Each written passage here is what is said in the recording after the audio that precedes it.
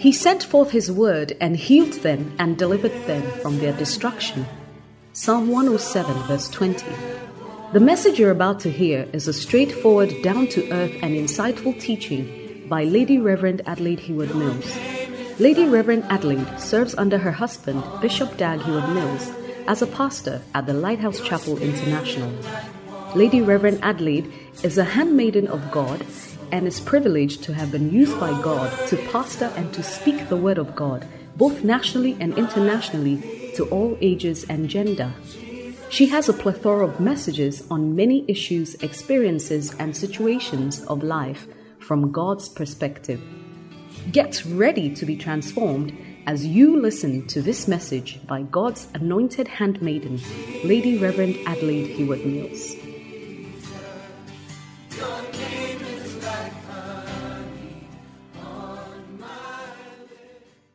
I'm happy to be here. I feel very at home with people, ladies in ministry, and then pastors' wives. It's one of my comfort zones. So I'm happy to be here, and I thank my husband for releasing me this Saturday morning. I was just telling the ladies when we're coming up the stairs that he was away on a retreat, so I sent him a text yesterday to say that I'm going to the Harvest breakfast meeting tomorrow. Then he sends a text back. How can they have a breakfast meeting on a Sunday morning?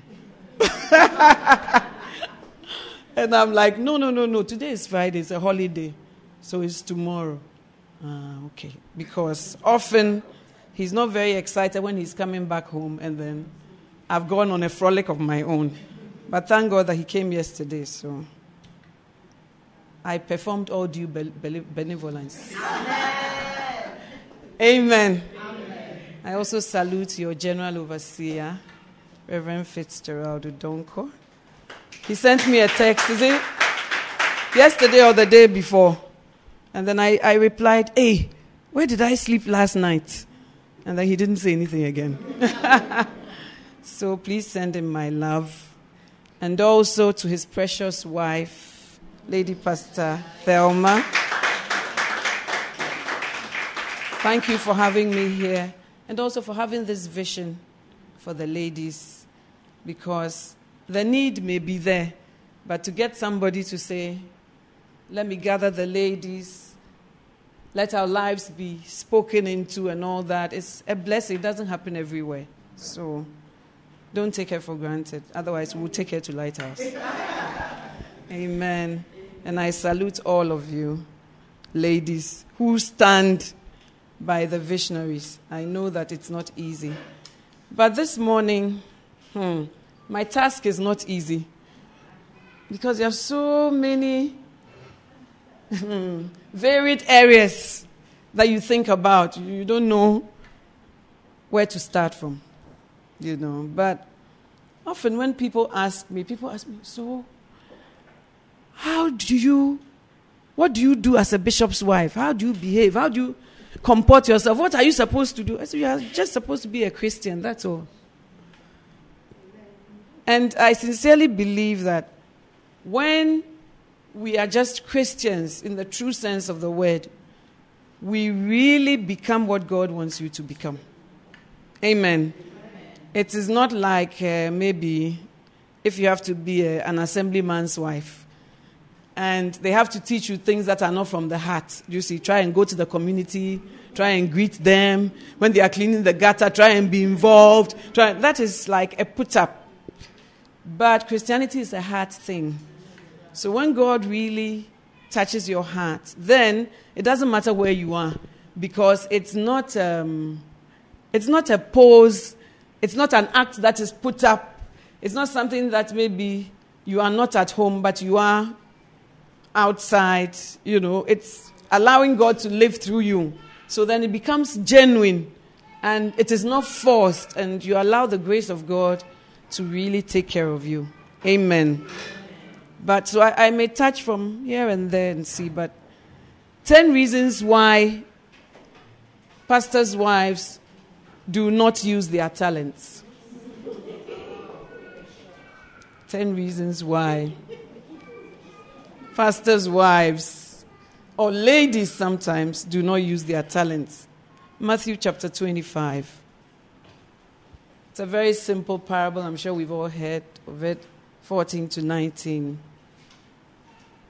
I hope you can find it easily. I always say, just like you can find the best hairdresser, the good seamstress behind that kiosk, behind that big smelly gutter, I pray that you can find the word of God too. Amen. For the kingdom of heaven is as a man traveling into a far country, who called his own servants and delivered unto them his goods. And unto one he gave 5 talents, to another 2, and to another 1, to every man according to his several ability, and straightway took his journey. Then he that had received the 5 talents went and traded them with the same, and made them other 5 talents. And likewise he that had received 2, he also gained 2. But he that had received 1 went and digged in the earth, and hid his Lord's money. After a long time the Lord of those servants cometh, and reckoneth with them. Amen. Now God has given each and every one of us something to do in the kingdom. Amen. But oftentimes we don't believe it, and we don't use whatever talent it is for varied reasons. And so I'm going to go through some of the reasons, and then I'll touch on other things. Amen. God endows everybody with gifts and callings, whether you believe it or not. I know that some of us, especially ladies, I don't know whether it's societal or what we have grown up with, but I think that most inferiority complex in relation to the ministry lies with ladies more than with men. Men naturally feel that they are called, they can do something, but women often feel that calling, call it something else. Calling is a very big word. It cannot be that I'm called by God. It cannot be that God's eye is on me. The church, as some people say, if I come, it's not full. If I don't come, it's not empty. So, my absence or my presence means nothing. And I would also say that it is not easy to be a woman in ministry. I have been somewhere to preach before, and there was a man in the congregation, and he walked out of the meeting, and he sat outside. And they were trying to get him to come in. And he said, I don't listen to women preachers. So sometimes it's even doctrinal, because there are certain verses in the Bible that says, I don't suffer a woman to preach. Women should keep quiet in the church. When they reach home, they should ask their husbands. But sometimes you ask your husband, he doesn't even know. So I don't know sometimes what Paul meant. Ask your husband. Sometimes a woman even has a more deeper and spiritual insight. So if she used to ask her husband, he would take it to another place. And also because Paul said that I do not suffer a woman to usurp authority. In the same way, the Bible would say that Philip had 4 ladies who prophesied. We know about Deborah, who became a judge in Israel. We know that the Holy Spirit said, I will pour my spirit upon my sons and my daughters, and they shall prophesy.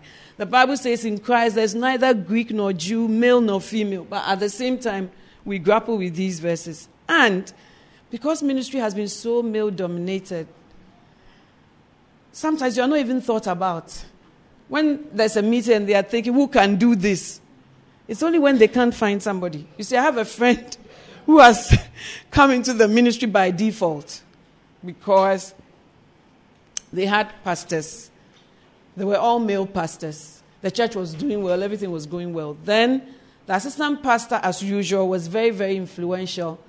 And so now decided to leave the church, carried them, half of the members, somewhere. And her husband is also a traveling minister. So then the husband says, I can't find anybody to take care of the church. Even you, cry, you are there. So I met her. She said that I've now become a resident pastor by default. And she was very sad about it. And then I said that God uses different circumstances to bring you into his will. And also, it's not about position. It's about the work. You see, but many people feel that for me to be in the ministry or to be called by God, I need a stage ministry. Now, if you come to my church, you may not know even what I do, because I do not have, I wouldn't say I have a stage ministry per se. It's true that I hold conferences, and it's true that by the grace of God, the conferences have grown and taken me to so many places. But in my own church, I speak like maybe twice a year or 3 times a year. I speak at Daughter You Can Make It, Mother's Day, Ministers' Wives Conference, and that's it. Do you see? But behind the scenes, I do a lot of pastoral work, which has no banner, no radio announcement, and no TV adverts. But for me, by the grace of God, that is really where my heart is. And that is where, we can have meetings into the night. And there are times when my husband is around, usually, we close very late. When he's not around, we still close late. But it happens that our office closes last. When we come downstairs to the car park, everybody is gone and we don't even know. Because it's one thing after the other. Pastoral care, scheduling to see the people, going to their homes, all that. But it's not anywhere. It's not on my CV. It's not on TV. It's not on radio. But thank God that I love what I do. So if you are looking so sometimes I think that we look to be known or to be recognized instead of to obey God. I don't know if you know the difference. Because if you are really wanting to obey God, it doesn't matter that the TV cameras are not there. So, we read the scripture, so let's go back to the reasons why we don't do God's work. So I would say that one of the reasons is because maybe the calling doesn't carry a certain notoriety, a certain loudness, a certain exposure. So you can easily think, this is not what you call calling.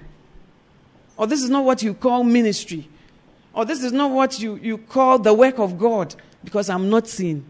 But the fact that you are not seen with what you do does not mean that it is not a call on your life. Amen.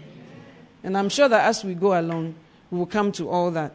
There are things also that I have done and continue to do that it has not always been easy to do. For instance, we still do. We have our homecoming convention.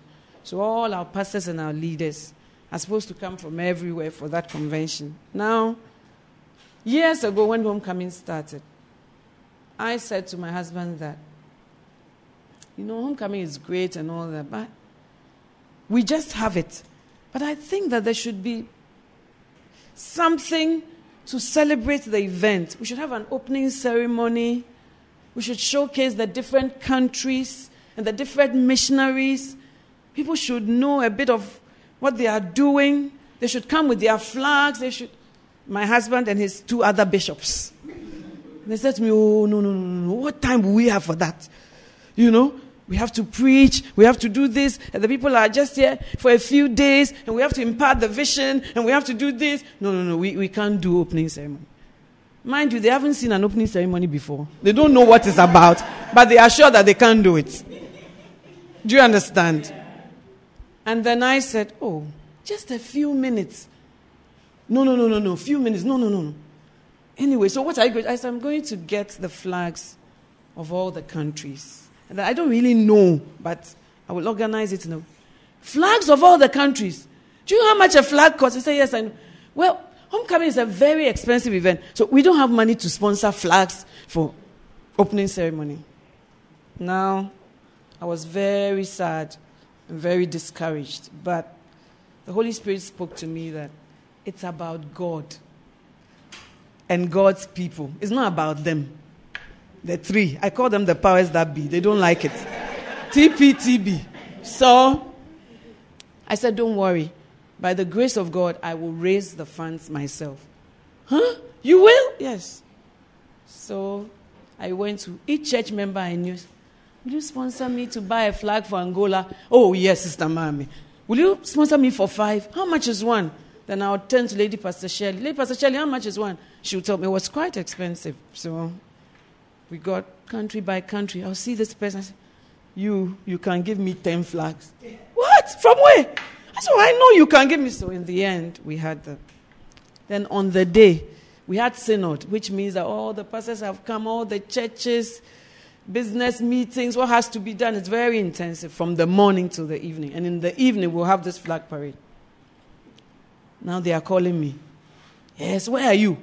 You said flag parade. We are started. I said, I was in my pastoral whatever.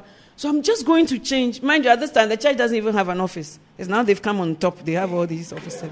Anyway. So I said, no. We don't have time. So as I come into the ceremony and I sit down, my husband is on my left, I believe. And Bishop Saki is on my right. And then Bishop Adi. So when are you going up? The pressure as I'm sitting on the seat is not easy. And then eventually they call me up. And then we do the opening ceremony. And then the whole church is up and standing ovation and they are clapping and there's excitement. And my husband comes and he takes the mic and says that, I have a mega wife. Put your hands together. To put your hands together for my mega wife. Hey, you people, you see? The ceremony, me, I don't do such things. It's my wife who brought the idea and all that. You see? Oh, put your hands for her, together for her. And then he takes my hand, leads me down the stage. And so, as you are sitting there, very nice, but it has come with tears. It has come with hard work and fighting. Not for myself, but for the kingdom of God. And now, when we have iron sharpeneth iron, we didn't used to have an opening ceremony. Now, before it even comes on, then he'll be telling me, opening ceremony. I said, one of them, I said, the first day has passed. It can be second day. It doesn't matter.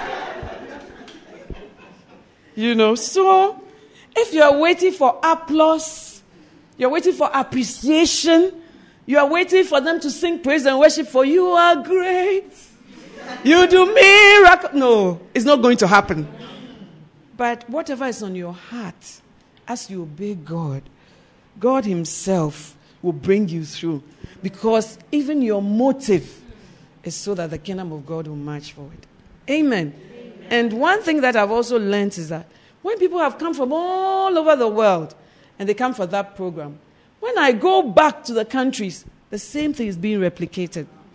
The things they are doing, Even in some of our branches, listen, I'm chatting with you, okay?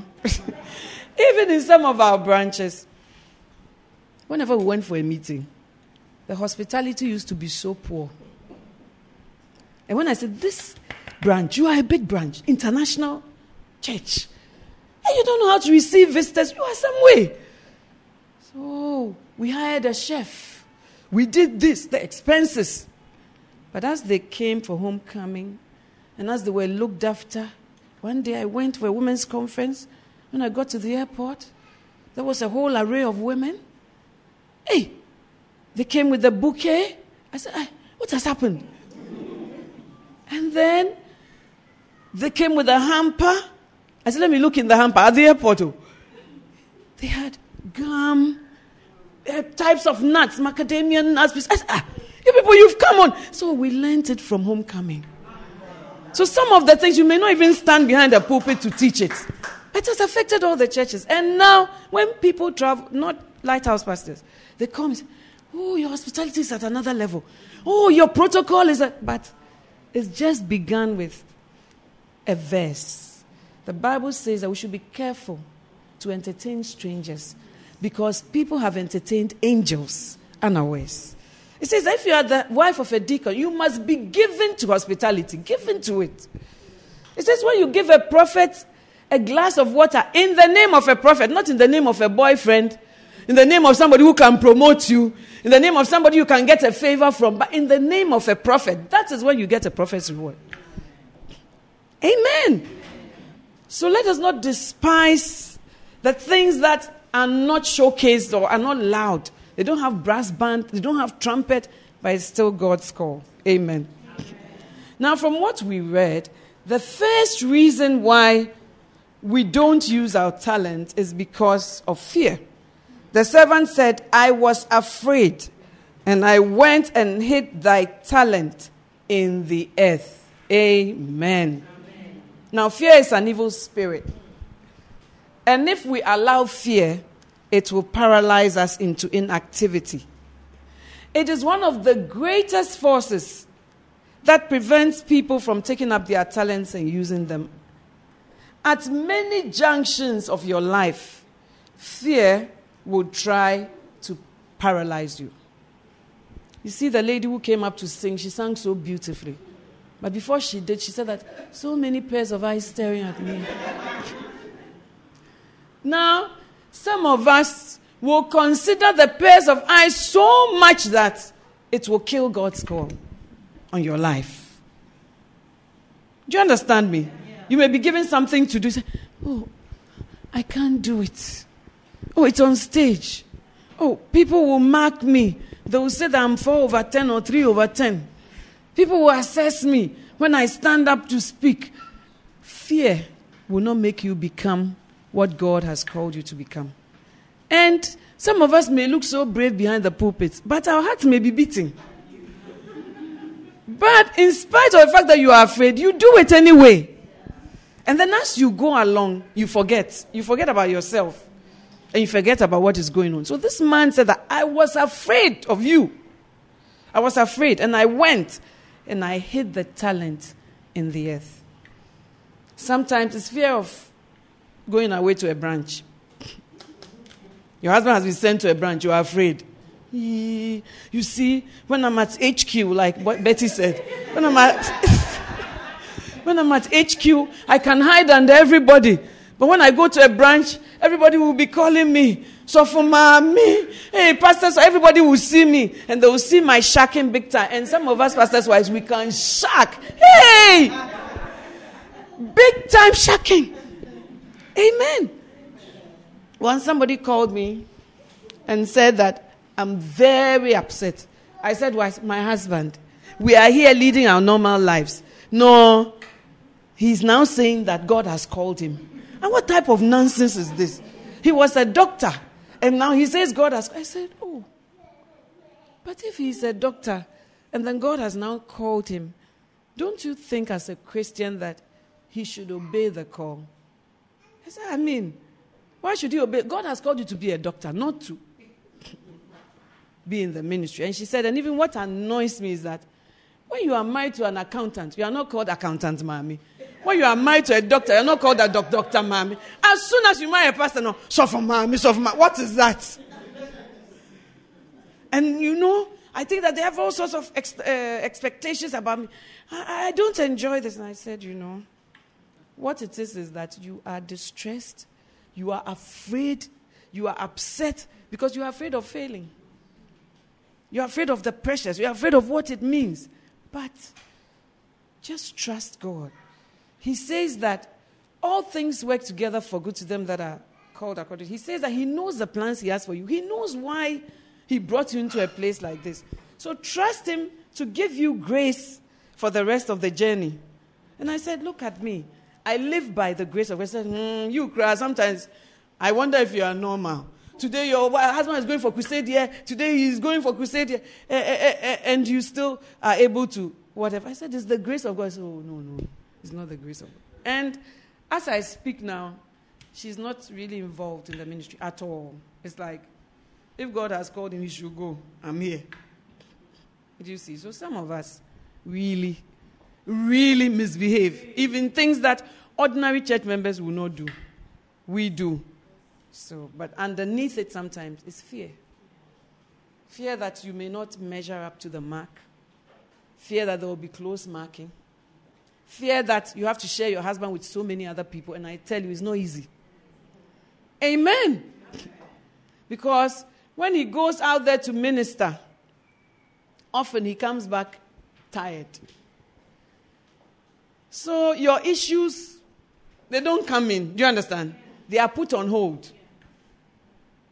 Your issues are put on hold. And then he rather comes hoping to be ministered to. And sometimes you ask yourself, so where do I fit in? Well, how will I also be ministered to? How will my needs be met? You know, and as you walk along the church, sometimes maybe there are counseling sessions and all that, and your husband is speaking to a sister, and the sister is crying, and then he says to the sister, "Sister, I really understand what you are going through." So, oh, what an understanding pastor. And then you come home, and you are crying, and he's busy doing whatever he's doing. How come? He knows how to comfort people in the church, but at home, so look, pull yourself together and let's go, Wipe your tears. This is not a crying matter. Let's move on. And they say, you have a dilemma, I'm believing God. I'm about writing a book about the dilemmas of a pastor's wife. Which one should she do? What is the dilemma is that she sees her husband at work, and the anointing is so great. He's able to minister to so many people. He's able to touch their hearts, their heads, their pain. And then when it comes to the house, it looks like she's always giving and giving and giving. When will she be given to? So you look at it and say, pastor's wife, never before. And so even when you are choosing, you choose a pharmacist. And then as you are going along, he comes and he says, I'm called. What? Why didn't you say that? It was part of the deal. So fear doesn't allow us. Fear of the fact that a church has to start. Fear that you have to share your husband with so many people. Some of whom are ungrateful. Some of whom will take advantage of you. Some of whom don't behave properly. What do you do in the midst of all that? Amen. Sometimes it's fear of even manifesting ministerial gifts. You are a believer, you believe in Mark 16:17 that these signs shall follow them that believe. But when they say, come and lay hands, hey, who am I? Why should I lay hands? Because now the teaching in the Church of God emphasizes more the pastoral, the ministry, more than maybe the authority of the believer. Do you understand? So when they say, come and lay hands, say, hey, who am I that I should lay? In fact, when you go and visit people, it doesn't even occur to you that this hand is for laying. All the hand you use is to hold your handbag. But actually to lay hands on somebody, the person says she's sick, say, oh, may the Lord heal you. Have you seen the doctor? What was the prescription? What about the radiologist at Coco Clinic? Do you know him? But there are certain basic things that a believer is supposed to walk in. And because you are afraid of walking in those basic things, you never come into what God has for you. Amen. Sometimes I ask my husband, I say, when I have to go and preach, I am so confused and beside myself. So I said to him, I'm sure you are very experienced now and you don't feel any intimidation or share. It never goes. It's always there, but you feel that you have to do it. So you rise up and you do it. I say, so when you go to conferences, or when we go to conferences, and we are sitting there and they say, okay, the speakers for today will be Evangelist Benny Hinn, followed by Evangelist Bishop Doug. Then I ask my husband, so how do you feel? No, I just go and I trust God. It's frightening, but what will I do? Because when I look at it, he doesn't look frightened. And when I hear the big things he says, he doesn't look frightened at all. But he says that you never get used to it. And that encourages me that if he says that that's how he feels, then maybe it's good that you have the insufficiency, the human insufficiency, so that God will be sufficient. Amen.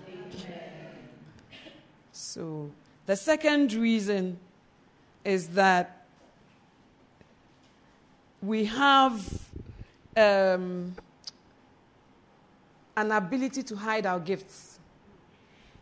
We hide your. He said, I was afraid, and I went and hid thy talent in the earth.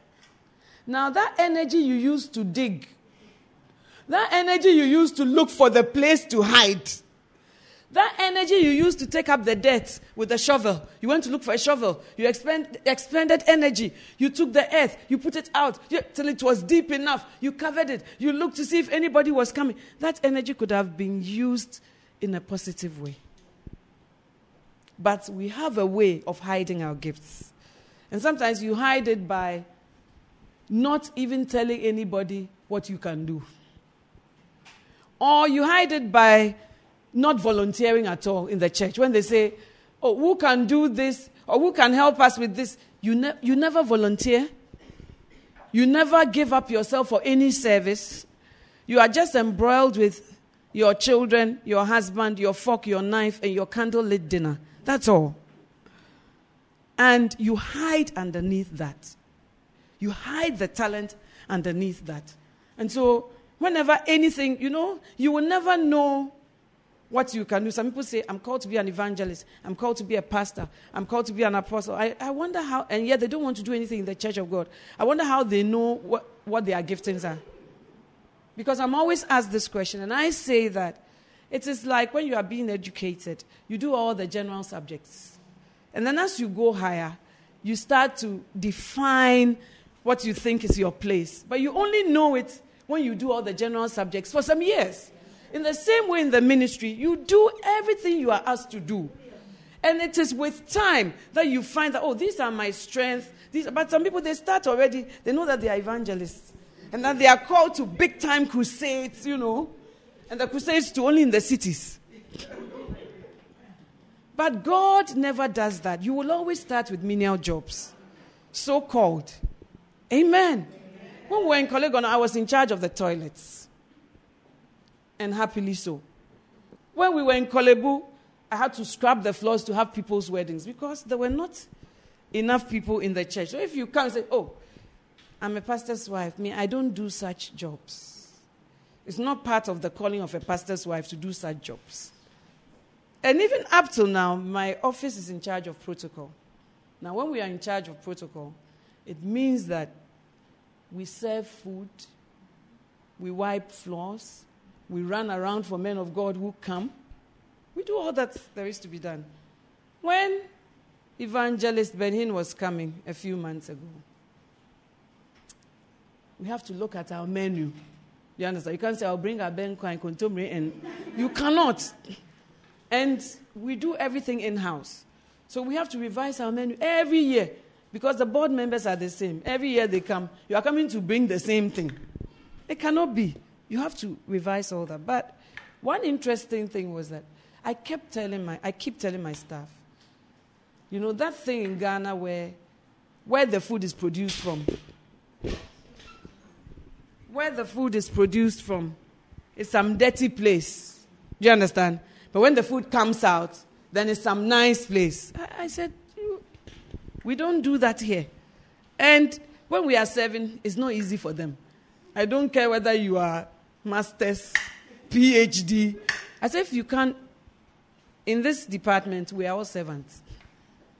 If you can't be a servant, you can't work here. There are other departments that you don't have to wipe somebody's spilled tea. You don't have to clean toilets. We still clean toilets because the meeting is long, so people go in, out. So I actually have to teach them how to clean because everybody's concept of clean is different. But the reason why I was making this point was that when he came the first day and we went into the meeting, and I came back upstairs with them after the service for a meal, my staff said to me, Mommy, his bodyguards came to the kitchen. And they said before he can eat anything, we have to see the kind of kitchen producing his food because he has been to places and he has eaten, he has running stomach, and he's not able to minister anymore. And if you're a man of God, you are standing by the pulpit, you have running stomach. So they came, they asked for the menu, they looked at their dustbin, their plates, the sink, the fridges that were standing there, their hands, their attitude to the food. They were just looking at them. They came backstage inside the kitchen. And when they finished, they said, we give you a clean bill. He can eat here. But the person cleaning is behind. It's not seen. And if the person says, it's just toilet, I'll hide my talent. You hide it by not using it. I'll just whatever. Then an evangelist may not even accept an invitation to preach in your church. Or may not accept an invitation to fellowship afterwards. I tell you, the meetings afterwards, the small ones, were more powerful than the ones from the stage. Oh, people serving until they were slain on the floor. Oh, it wasn't a simple whatever. It was greater than what had facilitated it. Somebody not hiding her gift. Say, I can clean toilets. I can clean the kitchen. But in the name of God. Not because other people clean kitchen, do toilet for funerals and other things. But you are doing it for the kingdom of God's sake. Amen. The third reason we don't use our talents is fault finding. The servant said, Lord, I knew thee that thou art an hard man, reaping where thou hast not sown, and gathering where thou hast not strawed. The gentleman with 1 talent did nothing because he found fault with the master who sent him forth. He described him as a hard man who benefited from things he did not deserve. Fault finding is a common characteristic of fruitless and inactive people. Instead of getting involved in the work of God, they sit back and analyze others who are fighting hard to do something for God. It is not difficult to find fault with someone or something if you are looking for it. And what you will find about people who are striving to serve the Lord is faults because they are not perfect. But the faults you find will only become the reason for you to withhold your own abilities. Why even bother to look for faults in God's servant? God did not choose angels to work for him. He chose flaw-ridden men and women of varying backgrounds to do his work. You will always find something wrong when you look closely at God's servants. Amen. People even lose their chance to be saved because sometimes they look at the dressing of the preacher. They say, this one, you can never preach for me to be saved. Or sometimes they listen to the expression of the person. His English is very faulty. He's this. All that is true, but it will keep you from the kingdom of God. Amen. And the servant said, I didn't do it because you are a hard man. Instead of looking to the talent and what you have used it for, you are looking to the person who sent you and finding fault. And perhaps it is true that he is strict, but that's not the reason why you should hide your talent. Amen. So this leader, he drives me too much. He drives you because you are too laid back. You need to be driven. So thank God for the person who has come into your life to drive you. But instead of seeing that as an opportunity, then you start to find fault. Oh, he drives me too hard. After all, the thing to be achieved, you know. If you are phlegmatic like me, you feel that we should take 5 days to do it. And then the choleric says we can do it now. And believe me, after 24 years, something has rubbed off. And when I have meetings, I said, we are doing this now. Oh, mommy, when I went, I said, don't give me an excuse. Give me answers. Give me solutions. And I know where it's from. Give me solutions. And when I went, and then it was broken, and then I said, you are telling me all the things that were wrong. What did you do? Did you put it right before this? I said, nah, you are now thinking about it. But when you find fault, oh, this person is hard. This person is small money area. This person, this and that. You will never use your gift. The choir master, he shouts too much. He likes that. We want to wear our own clothes every day, red and white, red and white. What is that? You are saying that, and that sometimes may lead you out of the choir. So fault finding. Sometimes fault finding with your husband. He is this. He is that. Because of that, me cry. I won't do anything in the church. Hey, you will stand alone before God. And when you stand before God, you say, why didn't you do this? My husband, he was too some way. And God says, that's not the... I gave you something. What did you use it for? But we get distracted with fault finding. And that is one of the dilemmas of a pastor's wife. Do you understand? She has had an issue with her husband at home. And then when she comes and sits in the front, he will be preaching powerfully. I want to teach you about the love of God. The love of God is unconditional. So look at him. Does he love me unconditionally? Look at him. I always say that when you come to the church, he's your pastor. He's a man of God. He's anointed by God. So disengage that bedroom issue. It's not related. It's a new forum. Amen, ladies? Say, because I didn't bless him in the bedroom this morning, he was angry. But as he's preaching, he's smiling and things. And then he's even putting it in the preaching that some of you wives say, I don't care.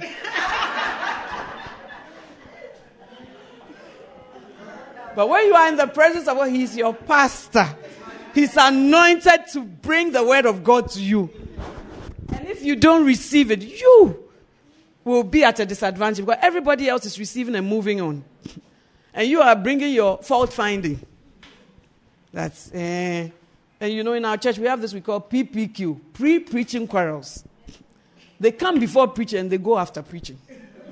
Which shows you there is an attack. We first heard of it from Derek Prince. He didn't call it PPQ, but we called it PPQ when we first started in ministry. He said that when he's getting ready to preach, he becomes stressed, under pressure, irritable. So anything his wife says is an issue. You know, so his wife has learned to stay out of his way. And then he comes to preach. So we also learned it as the young Christians, as pre-preaching quarrel. You know there's an attack. It's just the enemy. Because after the preaching, there's a flow. There's nothing, you know. And I sincerely think that preaching puts you under pressure. So you yourself, you are short-tempered because you feel so inadequate. What am I going to say? Then your wife is also bringing other issues. It will not be easy for her. Because she's the closest to you. Amen. Because I find that I even do that to my children. Because as a woman in ministry, when I'm moving out, that's when everybody remembers their needs. Mommy, I'm supposed to see a dentist. How will I go? I said the driver will take you. And mommy, I'm supposed to renew this day at British Council. I said, why do you wait? When I'm about to go, then you bring all these things. And then the biggest of them all.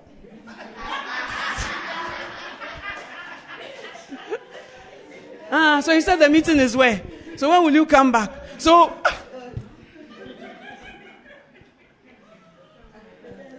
but you have to know there's an attack to know what to do. But we hide our talents like the man. I know that you are a wicked man, a hard man, reaping where you have not sown. Therefore, I hid my talent. I would say here that sometimes we feel as pastors' wives that we are doing our husbands a favor by helping them in the ministry. But I don't think it's a favor. I think it's an individual call God places on your life. And I think that you are accountable to God for it, not to the man. So if you keep looking at your man and you keep measuring what you are doing by marital issues, that's the dilemma. You mix marriage and ministry. And you don't know which one is which. And you don't even know where to draw the line. But there are different departments, and we shouldn't always mix them. You see, when we have, let's say, staff meetings, full-time staff meetings, and they say, okay, lady pastor, they don't even call me lady pastor, Sister Mami, what do you think? And then I say what I think. And then my husband, the bishop, says, no, we are not going to do it that way because this and that. By the grace of God, I don't freak out because I feel that we are a staff meeting. The visionary is speaking. It's like a company. The MD is speaking. Your bank, do they always take what you want to wear violet and white, but the bank says wear green and blue. You don't quarrel with it. You just wear the green and blue. But because it's your husband, then you say, they should wear violet and white. Why are you saying? So your dilemma is that you don't know when it's ministry and then when it's marriage. And then you mix both. And then you end up in fault finding. Saying, he's this, he's that. Sometimes the fault lies with us. So in staff meetings, I contribute what I can. And then if I even think something, I don't say it at that forum. I just listen what they are saying, the points, whatever. When we go home, and then I would say that, I think that this point this person made, the person had a point because this and that and that and that. Then you can disagree, talk about it, and that's it. But not that at staff meeting where he is the head, you should also stand as a challenger. Like, yes, I'm also saying that, you know. In the end, you may even lose your place. And you may not be asked your opinion anymore because you are so somewhere. Every day you bring conflict, so they have to leave you out. You know, so fault finding. Some of the fault finding, we should find it with ourselves. and not with the person who has given us the talent and the opportunity to work. Amen. You will never know what your call is, what your giftings are, what your talents are, unless you put it out for the master's use. And unless you have a humble spirit that whatever you are asked to do, you may not be a pro at it. I've not done it before, but I'll try. I don't know how to go about it, but if you will help me, I'll do it. I don't know how to do this, but if you think I can do it, I will go for it. And you'll be surprised what the Lord will do. I was afraid and I hid my talent because you are a hard man. And you are difficult to please. If we go by that, we will miss out on using our callings. Because our callings will be cut short. Our giftings will be cut short. Because we are busy fault finding. Amen. The fifth reason is despising the smallness of your gift. The fourth reason. Oh, we are not on fifth yet. Okay. Despising the gift you have. Despising the gift you have. He assumed that his talent would not yield much. He despised what he had been given. Many people feel they cannot preach as well as some of the well-known preachers of the world. Perhaps you know that you could never really have a large cell group. Perhaps you feel you have just been given some bland, featureless gift. You complain because there's nothing remarkable about your gift. For this reason, you simply tuck it out of sight. You see, sometimes people have wild testimonies about how they got born again. You know, I used to move from this nightclub to this nightclub. I used to be a wild prostitute. I used to do this. Then you don't have a very interesting testimony. How can anybody be saved by my testimony? I got born again from my mother's womb. When I even say my story, it's not exciting. It is featureless. It doesn't have any shine to it. But you just share what the Lord has done. And the Holy Spirit will still use it to lead some to Christ. Amen. It doesn't always have to be a dramatic, like Archbishop Duncan Williams said, I have 5 fingers. And then he bent some. And then he will show the fingers. You don't have any such testimony, but you must still preach the gospel. Amen. The fifth reason is we despise the smallness of our gift. You see, sometimes you say, oh, my house is small. Oh, our church is small. Our church has only 5 members. Our church is not big. Our money is not much. Our gift is not much. My husband's gift is not much. My own gift is not much. So you despise the amount. First of all, you can despise the talent, like the feature, the way it is. Then you can also despise how much you have been given. And that is by comparison. The one who received 1 may have compared to those who received 5 and 2. And when you look at it, you say, this sister, she can do 5 things. Maybe Sister Betty can do 10 things. And then me, I can do 1. I've been cheated. I've not been treated well. Whenever my husband wants something to be done in the church, he doesn't call me. He leads me only to places that are not exciting. Some pastors' wives say that when they start churches, they are always led to things that are not exciting. Go and do the choir. Go and do this. When it starts to work, then they move them. So, okay, now the choir is working. Move to another place. And they take them to another featureless place. And it goes on and on. It's a very common complaint. And I say, because they see you as themselves. So they say, now it has worked here, move on. So it shows that you are a consultant. You move here, you make. You move here, you make it happen. You move here. So no. When it's working and then there's a flow, no, then he says that I should move. So this man must have despised his gift that it's only 1. Do you see? I could despise my gift that, it's only meeting and greeting. It's only receiving people. It's only giving food. No, Lord.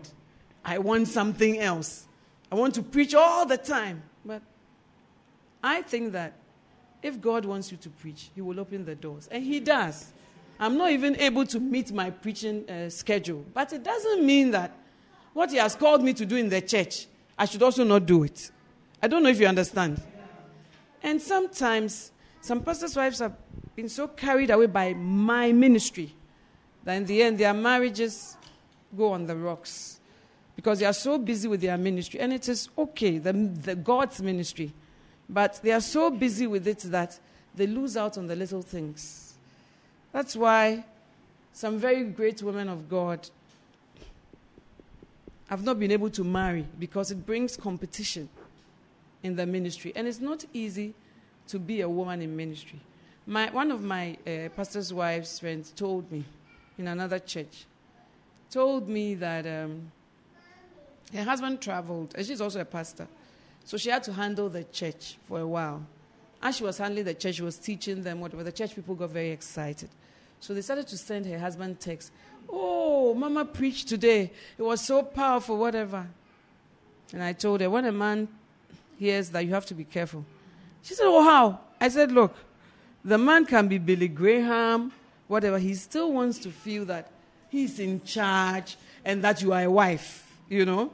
So she says to me, her husband calls her in the evening and says, hey, a lot of the church members have been calling me that you preach powerfully and all that. Are you sure that when I come back, they will recognize me? Are you not taking over my ministry? And she was so shocked, but I had that conversation with her. Sister Mami, immediately I said, oh, but you are the one who founded the church.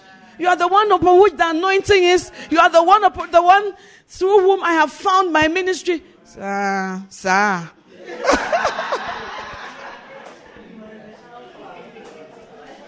You are the Alpha. Besides you, there is no other God. So no matter how great a man is, he wants to feel that you are his spouse. He wants to feel that you still defer to him. And the Amplified says about submission, he uses the word defer as being secondary to. That's what Amplified says about submission. And that's why some of you shouldn't have married, because the submission thing is an issue. A big issue for you. But when you were saying at the wedding vow, submit myself to you, you thought it was a nursery rhyme. But as you have married, you have come to see that it's not. So no matter how high the Lord takes you in ministry, still defer to your husband. Still let him feel that he's in charge. Do you understand? It's a need a man has. But they look so macho, so accomplished that you think that, oh, this small thing, what does it do? But for you as a wife, your praise, your affirmation, your deference, it does more than all the 1,200 branches added. So learn it. Amen. When your husband preaches, everybody says, Pastor, I was blessed. That was a powerful message. And then you don't say anything. You just smile. Hey, your head is swollen, you know. What is that? You become the president of his fan club. Amen. And don't say that they are all praising you. Me, I'm married to you. Like my husband says, some people say, I'm married to you, so I know the truth and all that. But praise does something to a man. The Bible says, as refining pot to silver, so is a man to his praise. Anybody, when you are appreciated for something, you rise up and you do better. Amen? So don't leave it for other people. You make a conscious effort to always affirm him. And it will even bring out the gift of God more. Amen. So don't underestimate your gift. Don't say by comparison. The Bible says they comparing themselves to themselves are not wise. Don't say by comparison, I was given only one. No, me, I want to be like Sister Mami. I want to be, but did you know where she was and how she started? Even if you're a daughter, you can make it. It started with about 3 women in a TV room in the nurses training college, because the church started with a lot of students. And when it's on holiday, they all go on holiday. So the church is finished when it's holiday. And then when they come back, then they've come. You know, but 3 people in some back room. I never had any grand vision. I didn't know, I never even prayed, oh God, make this ministry an international ministry. Never. It didn't even occur to me. The mind was not that big. But it's just faithfulness with 3 people. Other people were having big meetings, whatever they were having and all that, but that should not intimidate you. My 3 people, I said, okay, today we are coming to talk about the new creation. And then we'll just start the new creation. Our first conference, which one church member told me that she still has the recording. The Complete Woman. That was my first convention I ever had in Korle Bu. The Complete Woman. That you'll be sanctified in spirit, soul, and body. So that verse, used it to preach. Complete Woman. Never did I think that those 3 ladies, little students, in the nursing training college TV room would become an international ministry. That would go to virtually every continent. I never thought so. And I never even prayed so. But as you are just faithful with the one talent, it will multiply into something. Amen. Perhaps if he had not despised this one gift and he had used it, let's say he doubled it. When he has 2, the one who had 2 also got 4. Then gradually you are climbing, But to despise it and to compare. When you compare, it's often because you don't have anything doing. That's why you are looking. What is she doing? What is she about? What has she been given to do? What haven't I been given to do? Oh, I look in my plate and it's only a piece of chicken. She has 5. Why is that? But if you say, this is my portion, God has given me, I'm going to run with it, you will get somewhere. But when we compare ourselves to ourselves, we are not wise. Amen. The other reason is overestimating our abilities. Sometimes also it's not underestimating, but overestimating. Sometimes people think of themselves as being above certain tasks. They feel demeaned by being asked to do certain jobs. For instance, maybe you are Mrs. High and Mighty. If we say, take care of the toilet, you say, is that a calling? Is that a calling? Does that minister to souls? I should take care of toilets. Do you know my PhD? Do you know my family background? Do you know where I came from? Do you know who my parents are? The Bible says that we should not think of ourselves more highly than we ought to think. Some of us think we ought to do more in the house of God. But the little that they've given you, if you will be faithful with it, God will bring you into the more. Amen. The 7th reason was laziness. Because when the master came, maybe we didn't read that, but the Lord answered and said unto him, thou wicked and slothful servant, thou knowest that I reap where I sowed not, and gather where I have not strawed. Ministry involves hard work. You cannot do much for God if you are lazy. We've come to see that it's only hard-working people who accomplish much. You see, it's the same in the world as it is in ministry. If you are lazy, you won't come to much. Prayer is hard work, or is not? Yes. Meditation in the Word is hard work. Bible study is hard work. Talking to people is hard work. And believe me, there will be many things that will come to stop you from wanting to do what God has called you to do. Everything is hard work.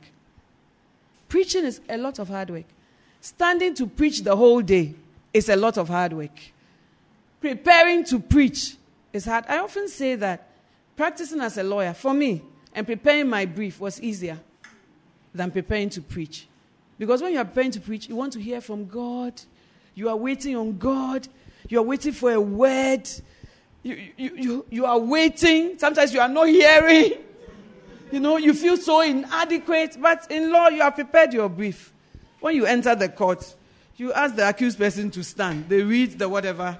You bring your arguments. After that, here and there, examination, cross-examination, re-examination, and then you closing remarks, and then the verdict is given. It is back and forth, but for me, I think that it was still easier, And then, because I didn't like the court process. I don't like advocacy and litigation, and so just before I left, for 10 years, I did legislative drafting, and that is, you write the laws for Ghana. They say they want a law on corruption, anti-corruption, or transition, like when one president comes and the other is coming, they need to make laws. So they come and see your department, and then your boss gives you the work. So they write all the things they want. We want that after that, cars should be this, houses should be this. They are laymen, they give you all that. Then you put it in law. That no person shall do this. Anyone who does this shall be guilty of this. A schedule to the law. This, that you do all that. Still, I think that ministry work is more difficult than that. And in drafting, they say that you must think like a bad person. If you are making a law, think like a bad. What would a bad man like to do? How will he go around the law? If you use this word, will he say that there are 5 interpretations to this word? So this and that. You have to think through all that. But still, I feel that ministry work is more exacting. Because it's not just head. It's your heart. It's your emotions. And people are ungrateful. In law, if people cheat you, when they come, you don't do the case till they've paid. So you go about it in a way. When I started as a young lawyer, I was working with my father-in-law. I used to wonder, why is he so mean? These poor people, he wants them to pay before they come. So Bishop Saki and I, we took a case, and we said, the man looks more boy and all that. Lawyer, I'll pay. My pain, you know. So we did the case. He had this innocent face, but he had stolen from highways. And so when we close from the court, then we'll say, he looks like a thief. But when we go to the court, we defend him. We don't defend with lies, but we defend that, they can't prove that the evidence, that's why people say lawyers are liars. They're not liars, because what you call stealing is different from what the law calls stealing. Do you understand? Maybe he took it, but he didn't have the intent to defraud. You say, I saw it. You said, but was the intention there? That's also another. So we said, this man is innocent, whatever. So we did the case every time, promise, every time. He didn't pay a penny. I tell you a penny. Then we saw that, our boss is experienced. And we have come with our goodness. He never paid. He was sly. He was some way. Then recently, Bishop Saki got an invitation. He has become a pastor. He should come to his church to preach at Jamestown area. So Bishop Saki told me, I said, when you go, ask him where is our money?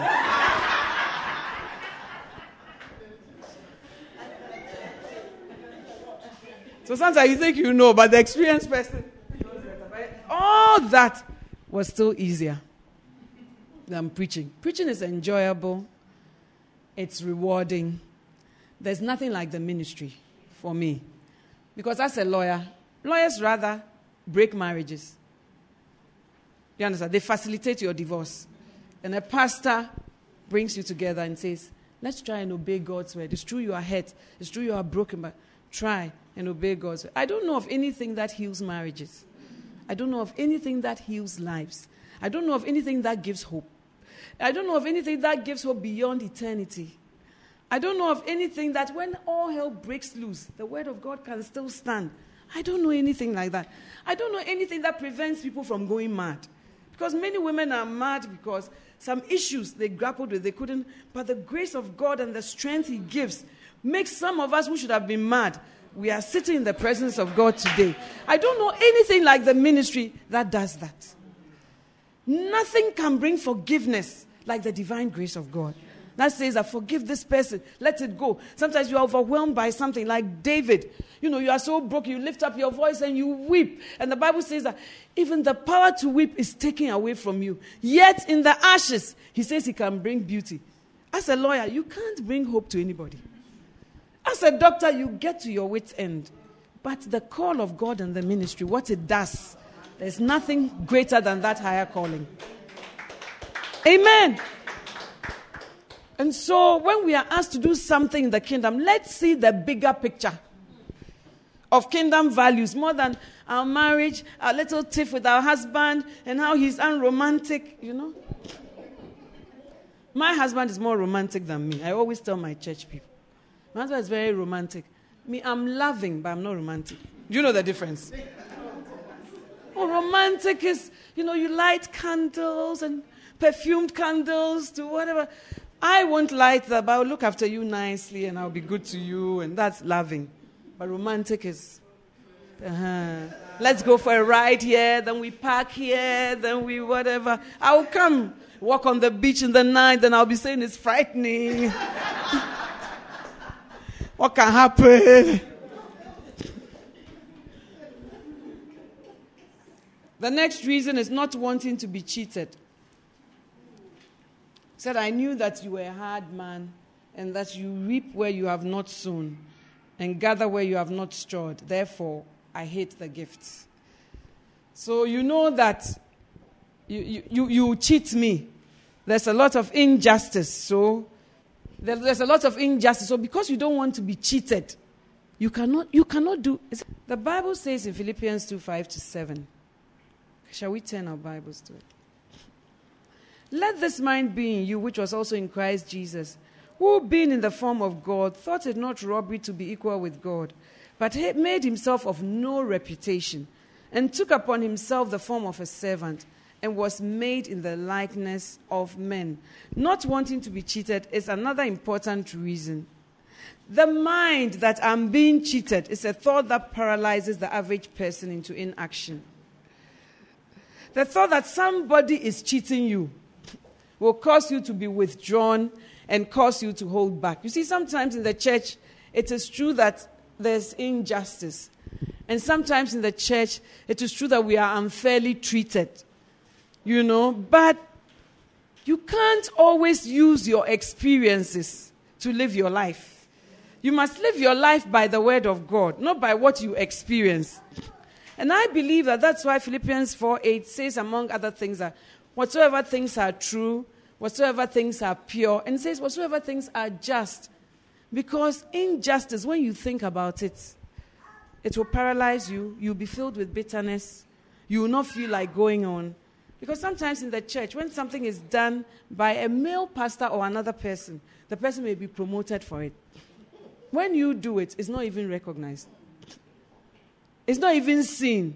Do you understand? Sometimes when somebody maybe misbehaves, the person will not be told of. But when you are doing your best to serve God, you rather will be told that you have misbehaved. And you don't know what you have done. Sometimes, maybe they are appreciating people. They never appreciate you. Ever. You are not on the list. But you know that you work hard. And you know that they are always calling you, do this, do this, do this. But when they are reading thanks from the pulpit, our thanks goes to Archbishop this, prophetess that, and your name doesn't feature on the list. If you go by that feeling of not wanting to be cheated, you will withdraw from ministry because you will feel cheated. Amen? I think that, sometimes there are things you can call injustice. For instance, when the church started, they ordained male pastors. And then after a while, they decided to ordain female pastors. And on the day that they ordained female pastors, I was also ordained. But I was ordained in the same ceremony. But they started with my ordination. And after that, they did the ordination of the other female pastors. Now, amongst these female pastors, now when we are in the church, let's say, if they say, oh, lady reverends should sit here. I sit with people who, when I knew them in the church, they were in secondary school. They were now coming into church. Before they went through Legon, I nurtured them through Legon, and they became reverends. But we all became reverends on the same day. Do you understand? By the grace of God, I thought or think that the church went through many phases. So when they decided to ordain ladies, they had to put all ladies together to ordain them. But some people, even males, came to me and said that, why should you be made a reverend on the same day as these people? You shouldn't have allowed it. It's not right. People in the church, it's not right. So why? What's wrong with it? How can small girl like this be called reverend with you? I said, because the kingdom of God is not about posts. And it's not about titles. But it's about doing God's way. But you need a certain heart. Otherwise, when you feel cheated, you will also rise up. A looter in the church. And you may even be justified. And as Christians, we think that when we are justified, it means that we can misbehave. When it's true, it's true that I was cheated. It's true that I was not treated right. It's true that, therefore, I can misbehave. No. No. The Bible says, whatsoever things are just. Just. Think about these things. Because injustice, it makes something boil in you. It changes your heart. Say, now, when they are doing, they call the meeting and say, they are doing this, you'll be saying in your head, do. They are going here, call the people you appreciate and the people you think are whatever. Call them and let them. Whatever. I mean, women, we have our ways. Amen. But if you believe that your call is divine, then it doesn't matter. Because when David was called, Saul rather put him on dangerous trails. He said that, let him go and fight among the Philistines, he will be killed. Let him marry my daughter and then let me ask him for dowry that he cannot get. As he's going to get the 100 foreskins, he will be killed. All Saul's reasons were wrong. But if it's God who has really called you, no man can hide that gift. He said, behold, I set before you an open door, which no man, including yourself, can shut. So if it's an open door, it's an open door.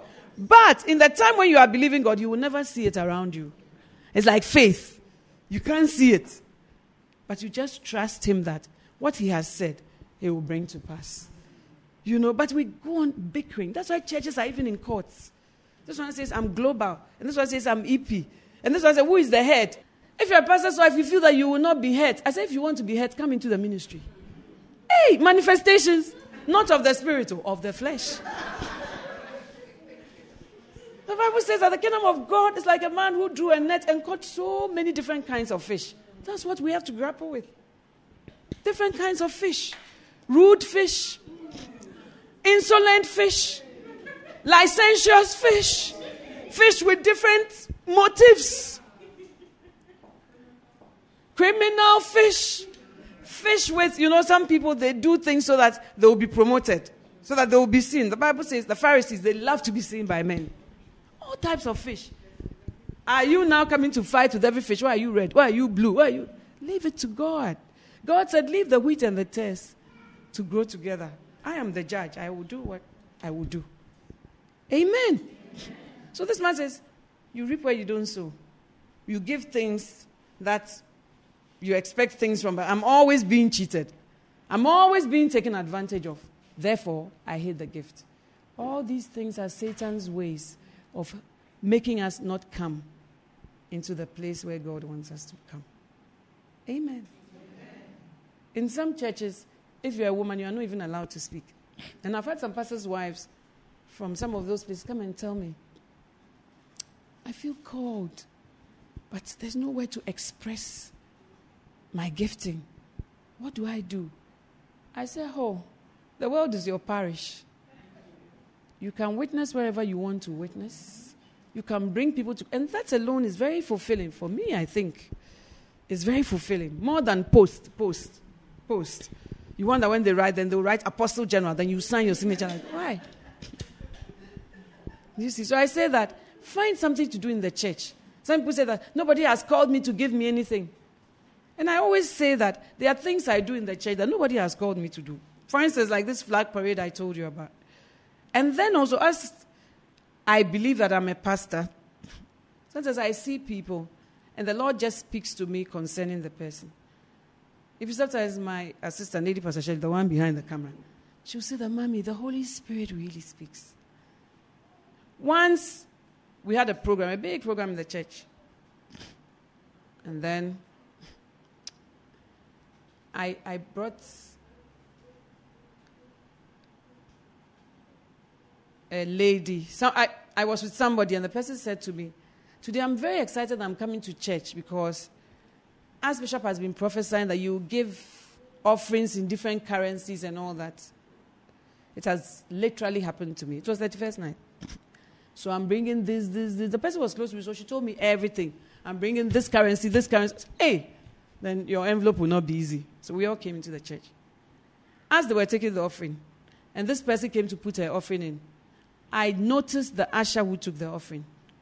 And so when I was putting my offering, I wrote behind my envelope, and I kept writing. This particular usher used to be where we sat.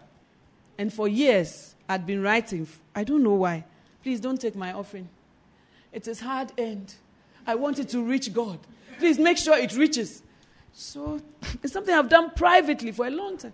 So I said, on that day, I said, why do I always feel that when this particular usher is standing and coming for my envelope, I have to write that? Well, what is it? So I even thought, it's a bad thought. But I didn't give it a lingering thought, and then it went. So when we went home, I said to my husband, hey, God should forgive me. But as this lady who had told me she was bringing this was bringing the offering, I just felt that this offering will not reach where it's going. Meanwhile, we have not had that experience before. Then he said, really?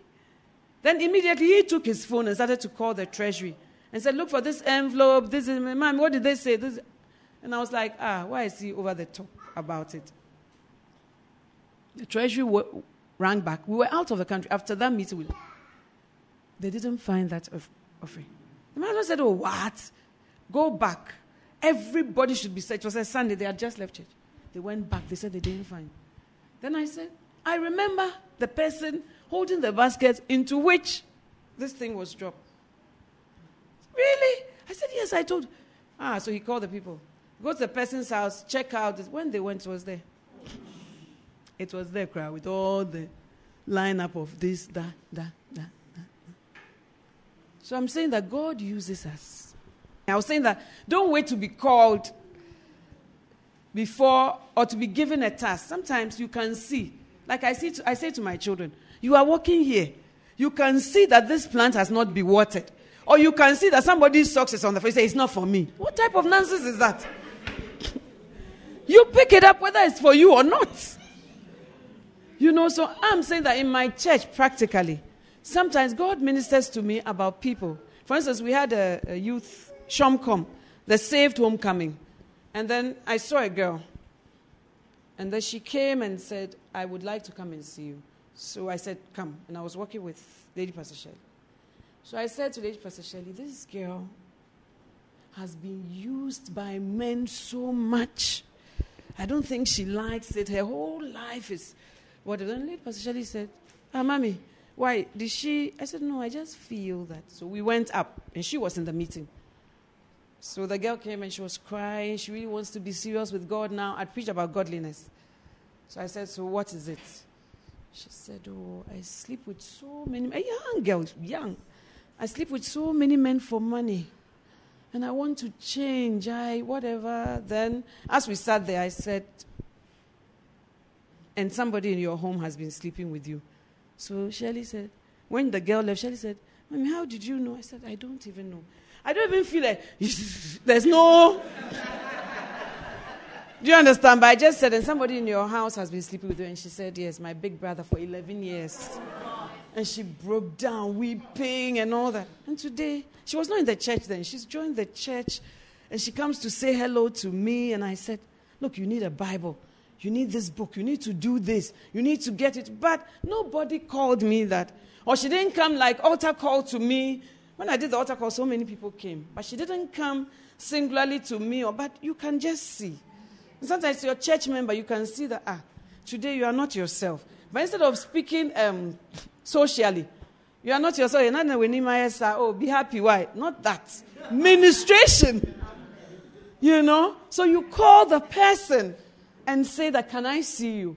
And then when they come, you say that your face doesn't look whatever. What burden are you carrying? Remember God's word that, come unto me, all ye that labor.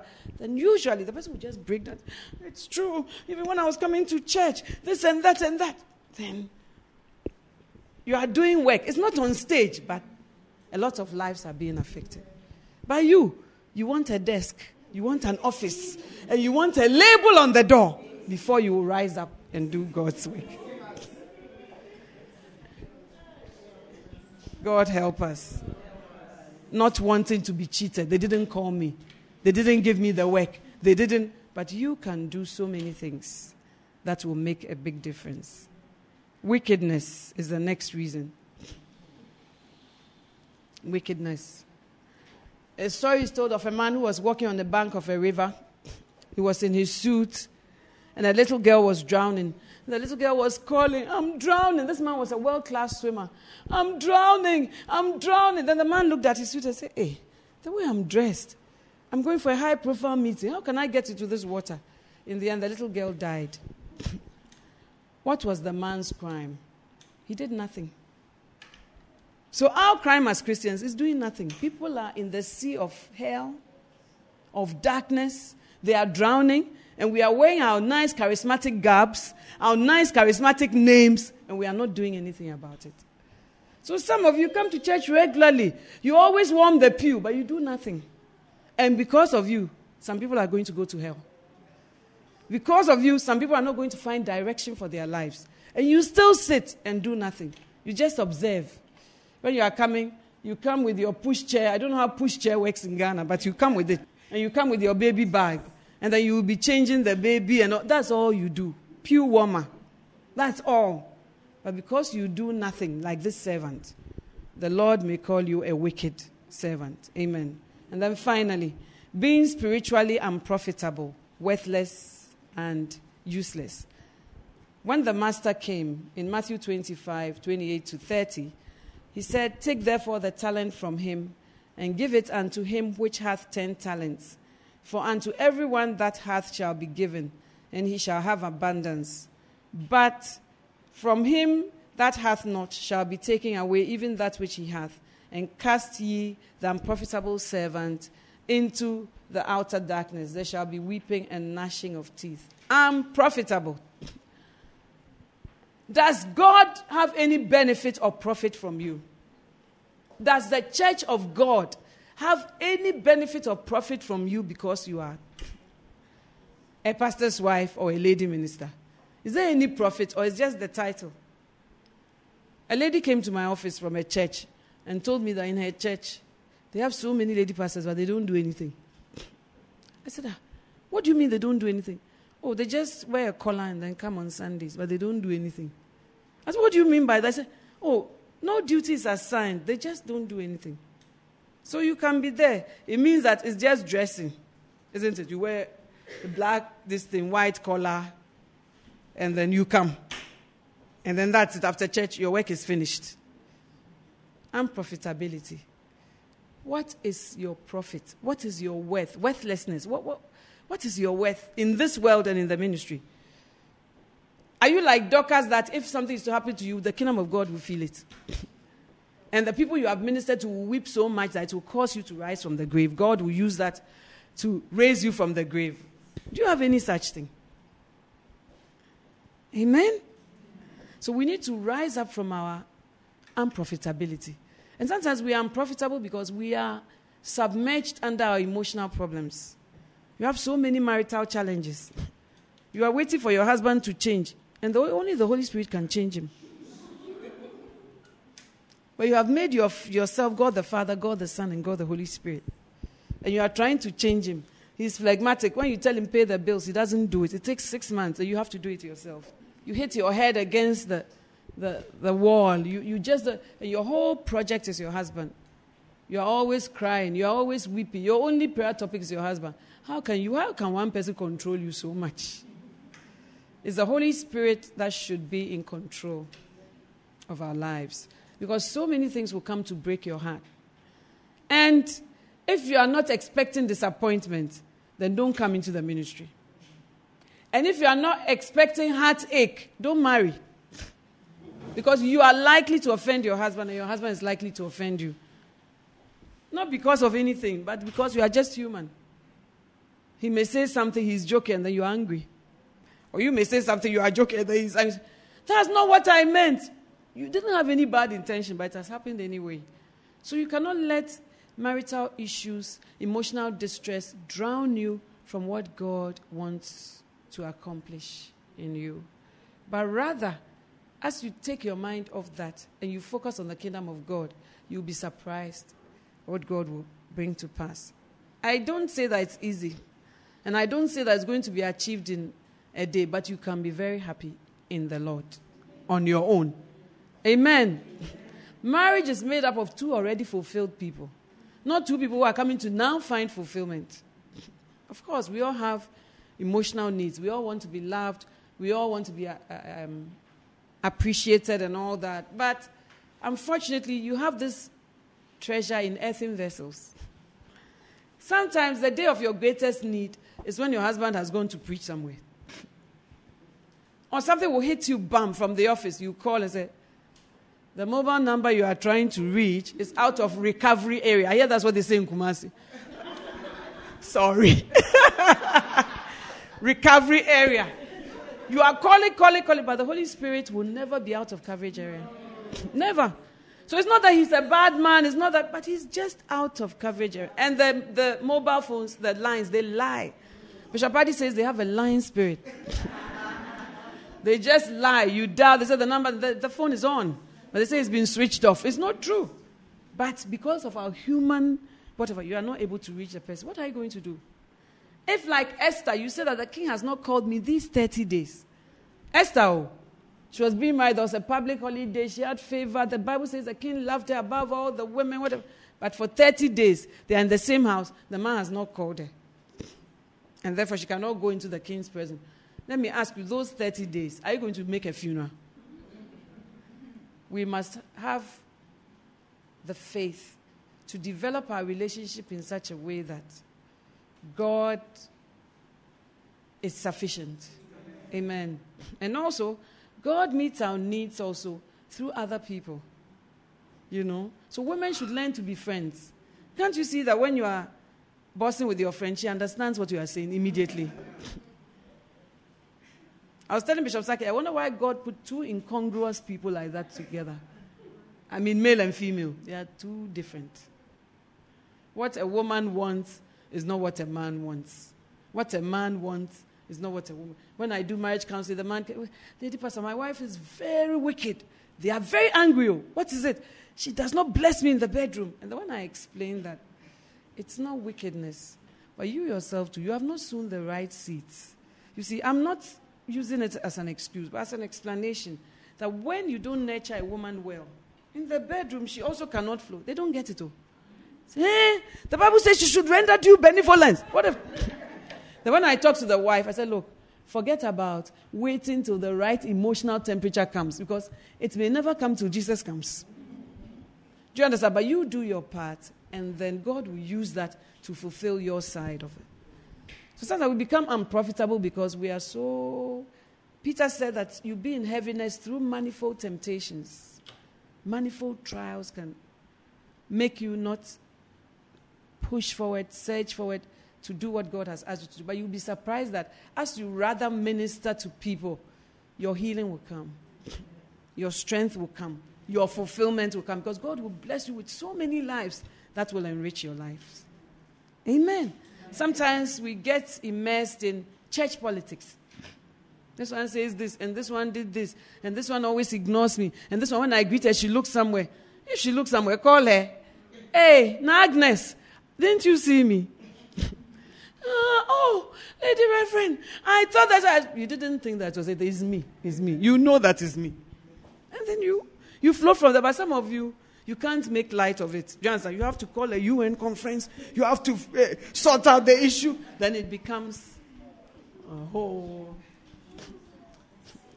Not long ago, we went for a pastor's wife's dinner.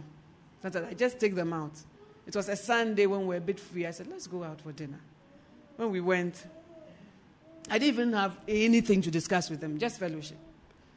So when we sat down, then I said, long table. I said, let's say if it's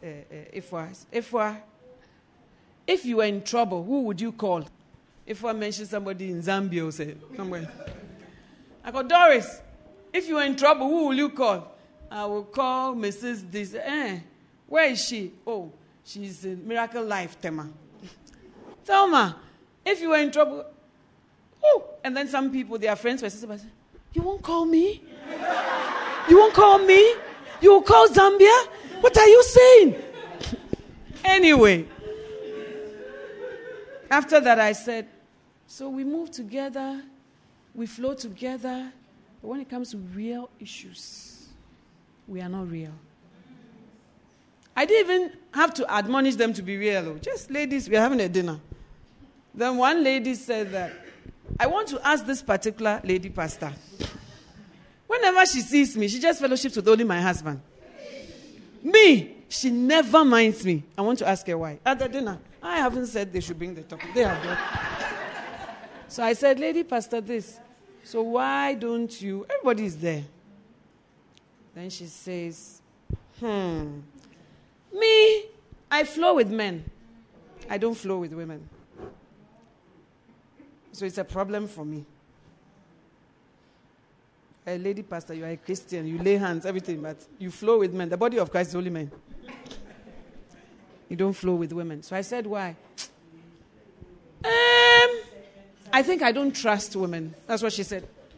I mean, the Holy Spirit just came. It was a very open, I don't trust women. So I recognized my problem with this pastor's wife. So because of that, then she asked her, do you remember last Christmas I tried to give you a gift? It was to soften it a bit. Okay, so I'm coming along. I'll get there. Then I said, oh, what? I don't think. And before I could, then people said, she does it. That's what she does. So she said, I have a problem. And I said, okay, then change. So what are you going to do to change? Then she said all the things. Today, she's flowing beer. Hurrah. And then the next week when she went, she had lunch, fufu. And she called me, Mommy, they are all in my household. They are eating fufu. We are flowing. Then her husband turned 40. She called them again. And now I see them, they are flowing. When I came back to the church, then I told my husband and Bishop Saki, they almost fainted. Hey, the people here, because women, our politics is not clear. You can't see something. They did not believe it. Then another lady pastor said that whenever we go for camps, you in particular, you see, they pair them. This lady pastor with this lady pastor. Whenever you pair her in the night, she takes her sleeping garb and then she goes to where the shepherds are, not where the lady pastors are. So they said, today, want to ask you why. She said, oh, it's not really. It's that. Then I said, I think your problem is that you can only relate to people who are under you. You know some people are like that. They can't relate to peers. They can't relate to people above them. Everybody has to be under. So if you are under, they can relate to you. But to be buddy-buddy with you when you are at par, no. So she doesn't relate to lady pastor, but she relates to shepherds. And the shepherds will be carrying her bag. Let me.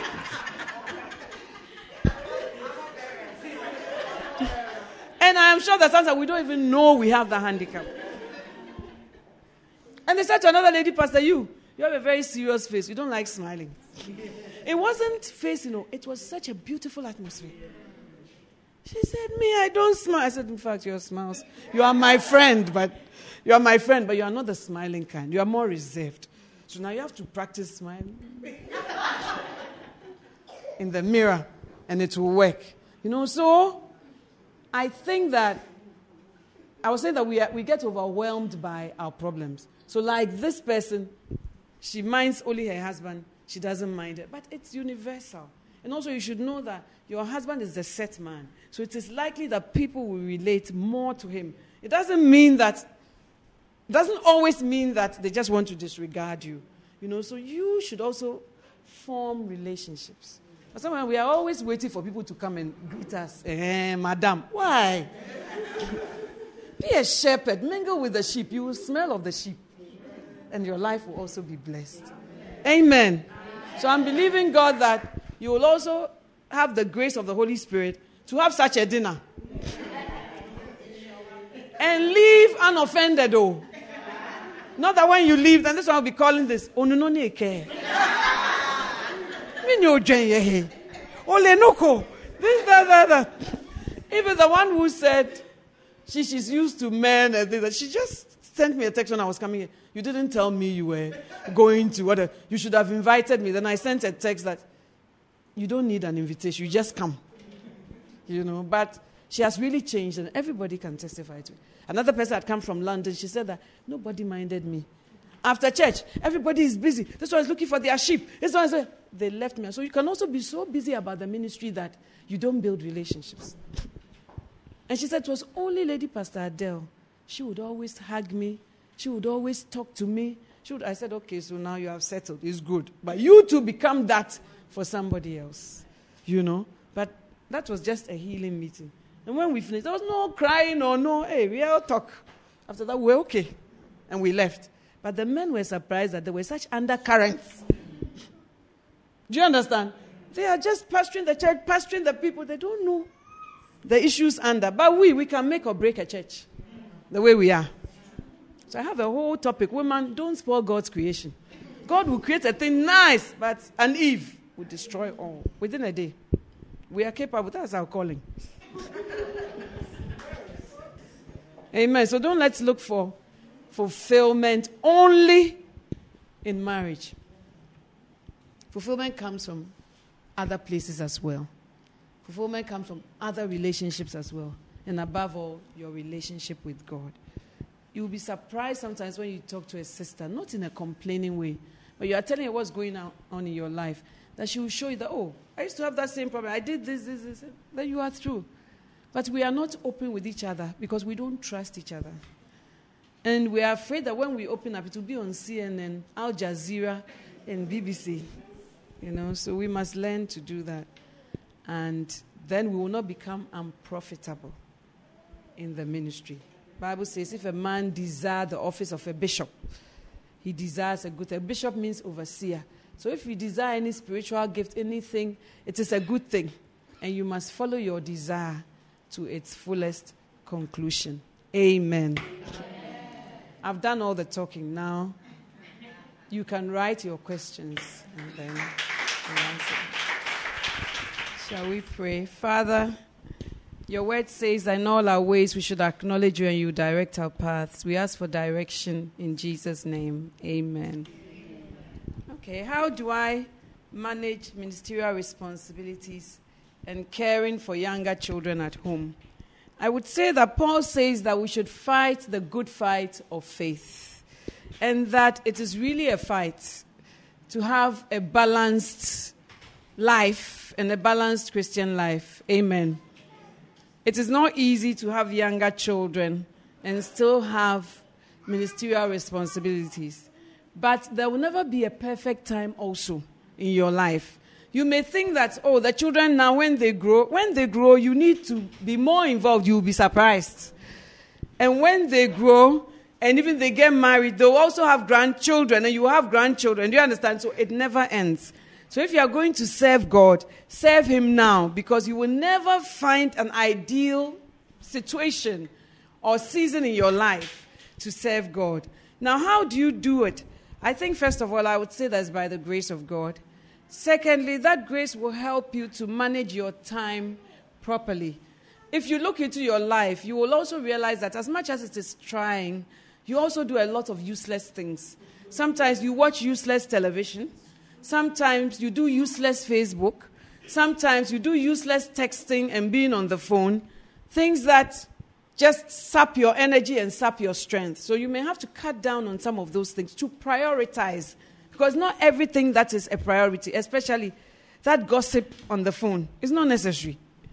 Do you understand? So you will have to do time management on your own and sit down and plan from this time to this time, I'll do this, from this time to this. And then also, don't look for a perfect, let's say, prayer time when you have little children. I have been taught by God over the years that even when I was breastfeeding, sometimes I'll be speaking in tongues. In the midst of it, I may fall asleep, but at least I spoke to God. Because after you sit down doing it for hours or for a long time. So that's the time when you can go, learn also to pray on the go. Learn to pray in the bath. Learn to play the word when you are cooking. It will change your life so much. Invest in a small, we don't have tape recorder, CD player. In a small CD player, it doesn't have to be like what the men want, equalizer. You don't need all the pieces. Do you understand? These days, I don't think they have pieces. They have little things, but they boom. And you can have an MP3 with a little loudspeaker, something, and let it play around the house. You may not sit down to listen to everything, but the type of anointing and spirit it will bring around you will be great. When you sit in the car, listen to messages. Try and be impacted by such things. That is the way to nurture your walk with God. And then also ministerial work. Maybe you have church responsibilities. If you have office responsibilities, how come when you have that, you know that the children should go to nursery school, you should have house help, but when it comes to God's work, then you don't want to make any adjustments for that. but you make adjustments for work, it's because in your mind, work is more important than the call of God. Do you understand? But ministry is not worth all the sacrifice. So you need to change your mindset a bit and prioritize. And I believe that God will help you. I think that by the grace of God, we can say that we are examples of what God can do. You can have little children, but you can still do God's work. There have been times, you can ask my assistant, I'm traveling with my children, and suddenly they are taking ill. Posters have been made. It's an international conference. Tickets have been bought. And I've carried my sick children onto the aircraft. And when I preach a little, then I go backstage a little. Go and see temperature, what medicine, this and that and that. Sometimes I've cried a little, then I come back, I minister, then I go back. And I learned that from listening to Joyce Meyer. She said that sometimes she has family issues. So she goes backstage, she sorts it out, and then she comes, because there will never be a perfect time. And that is something that I've always run with. So I've literally, and the devil attacks you. So sometimes he just wants to stop you. Sometimes he doesn't even want to hear your voice at all. But we underestimate the type of wickedness he has against the call of God in our lives. We underestimate it. So please, it's not just about your children. And then also plan the days you will cook. Plan the days you will go to the market. I still go to the market. So you can't tell me that you can't. You can't do this. You can't. And then also ask for help. Some people, they want to be superwoman. You want to do everything. You can't. But don't delegate things you shouldn't delegate. Don't delegate your bedroom duties. Don't delegate serving your husband. Every day, Joa, bring the whatever. No. Serving a man brings something. There's some beauty about serving. And there's some sexuality about it. So make sure that you do it. Amen. Don't just always call Joa, Michael, come, bring the tea. Sometimes you must do it. And also, when it's personal, he feels it. You see, I used to do it, and then as I've grown older, when my husband comes late, I don't hear. And when I told him that I don't hear, he said, it's not true. I hear. So I was so shocked that this was becoming an issue. Because I set out everything, but I just sleep and I don't hear. So it was becoming an issue. So nowadays, I set my alarm and I tell the boy, when he's coming, call me. So when he calls me, I get up. Look, sometimes even in the night, I look to see if I'm wearing earrings. If I'm not, I wear earrings. And I brush my hair a bit, and then I come and sit down dutifully. And then I give him food, and I sit by him. Oh, yeah, and today, and this happened, and that happened. I didn't know it was a big issue, but it is. And then I can see that he's very happy. And then when everything is said and done, he's asleep. He sleeps immediately because he's tired. As soon as his head hits the pillow, he's gone. And I'm there, I can't sleep. And then I take a book. Sometimes I pray a bit. Sometimes I go to the next room to watch something that I think will inspire me. And I'm like, oh, God, look at my life. All mixed up like this. But you have to give and take, for there to be a balance. So don't do ministry work so much that your house suffers. And don't do housework so much that your ministry suffers. A false balance is an abomination unto God. So try and have a balance. And also ask people who have gone ahead for practical things that you can do. And they will help you do them. Amen. Don't let it be that every day he comes, you're giving him tea and popcorn. It won't work. Amen, ladies. I'm saying things that happen, tea and popcorn. When I speak, it's like, it's highfalutin, but you don't know. How do you go in to change the way things are done in departments without the leaders feeling you are interfering? Show ushers about serving. When you yourself are not involved and you come like some consultant to advise us, we won't take it. Because you have not been on the field. You are not a hands-on person. Then suddenly you've come and said, your ushering department should be this. Your this should be this. But if you are involved, you have a servant spirit and a servant approach. And then you come and say, oh, I wanted to help the ushers to do this. We will even willingly allow you. But you are not involved in anything. You are higher than whatever. You are high and mighty. You can't even go through the door. You are so big, you can't even go through the door. Then you come, everything All your contribution is about people being under you and you showing them what to do. Do you see? You may come across like that. So the best way is to be involved. Be a part of something yourself. Then when you come and tell us that you want to do that, you don't just come into the ushering department and say, today, I'm coming to have a meeting with you. How to usher effectively. Take your notebooks. 10 ways in which you can't do that. But you come through the leadership. That, I felt that the ushers should do this. Don't say, I have something to share with us. Vague. I felt that the ushers should do this. Either the leader will listen to you and glean what he or she wants from what you have said. And don't be upset if they don't take all your ideas. Because you may think very greatly about yourself. But maybe your suggestions may not be what we want. You know, I always tell my husband, sometimes we're having an event, and then maybe we ask a caterer to do this one dish. They'll say, you can also, maybe I say, some people are coming from Korea. So I said, this is what we want to do. Do you have any other additions to the menu? This is what we want to. Then maybe the person will say that, so we are Papransa, fine. But, so you may be an Papransa king, but I don't want a Papransa for Yonggi Cho. Do you understand? So you have to understand it. So you may think that Papransa is a very good idea, but you must know that we all don't think alike. I may not take everything, but I may take some of what. But you may feel that we must take everything, and that you are not a leader.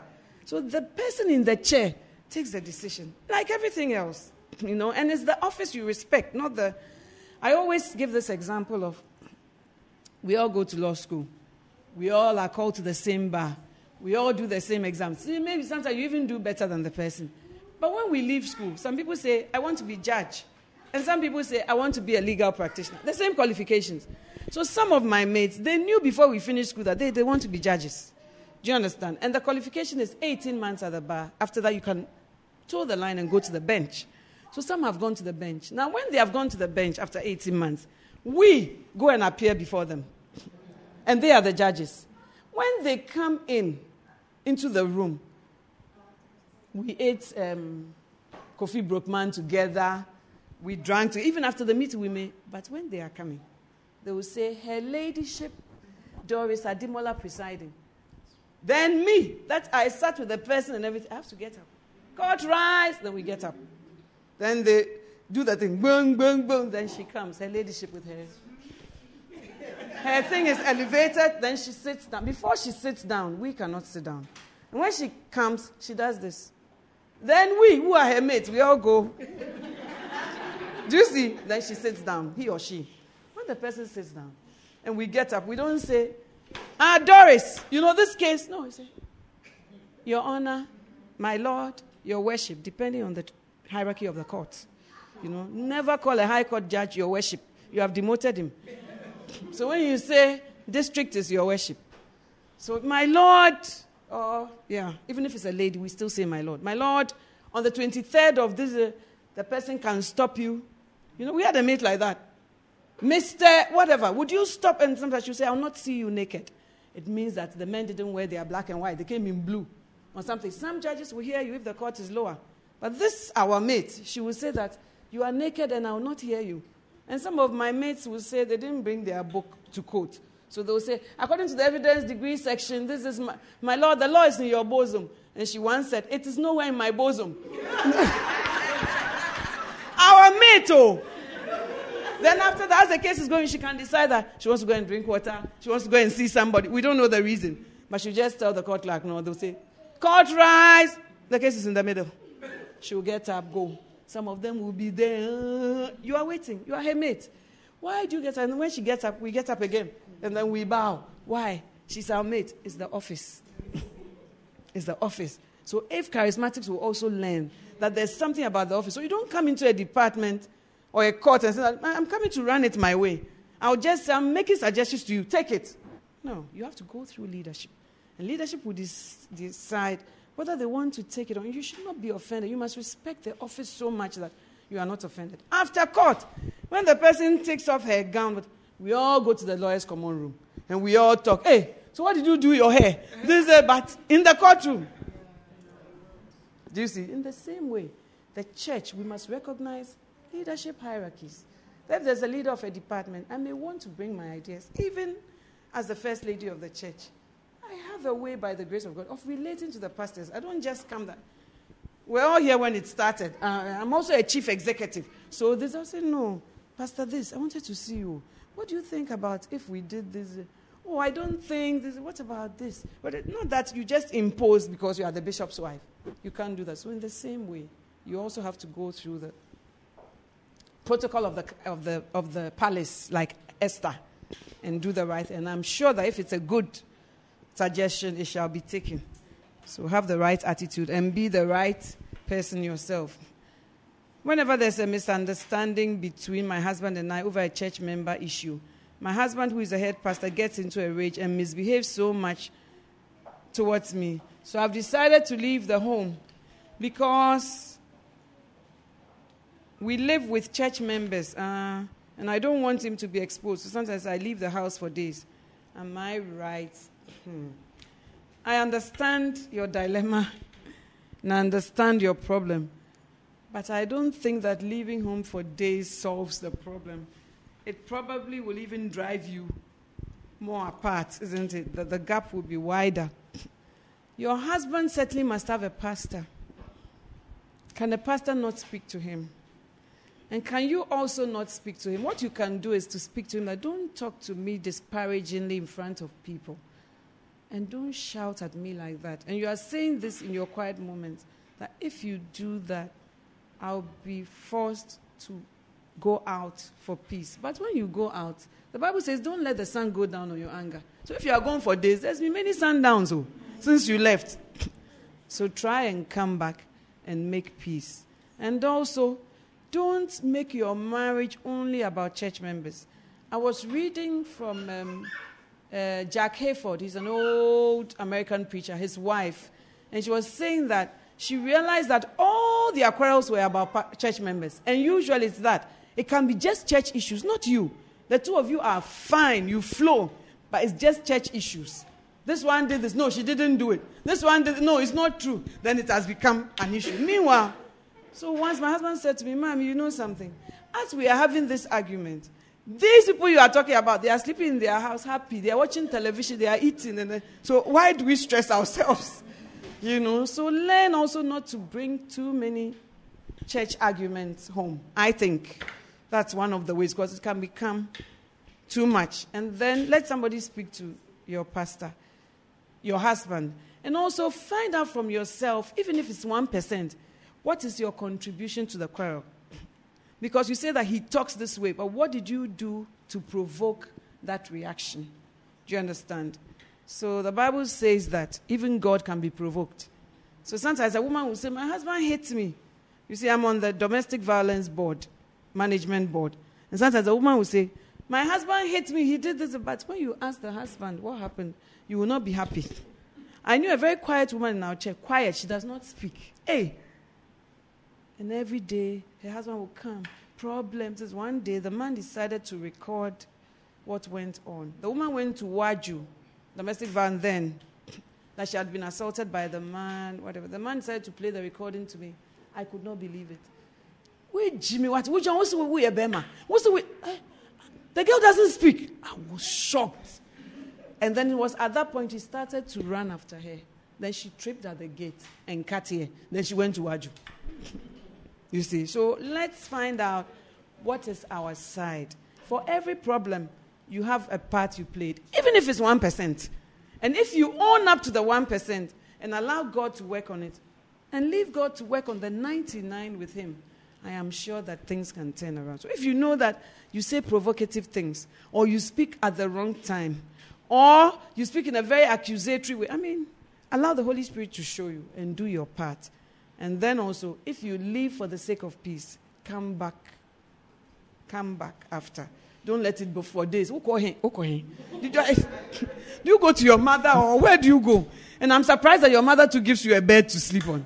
She should send you back immediately.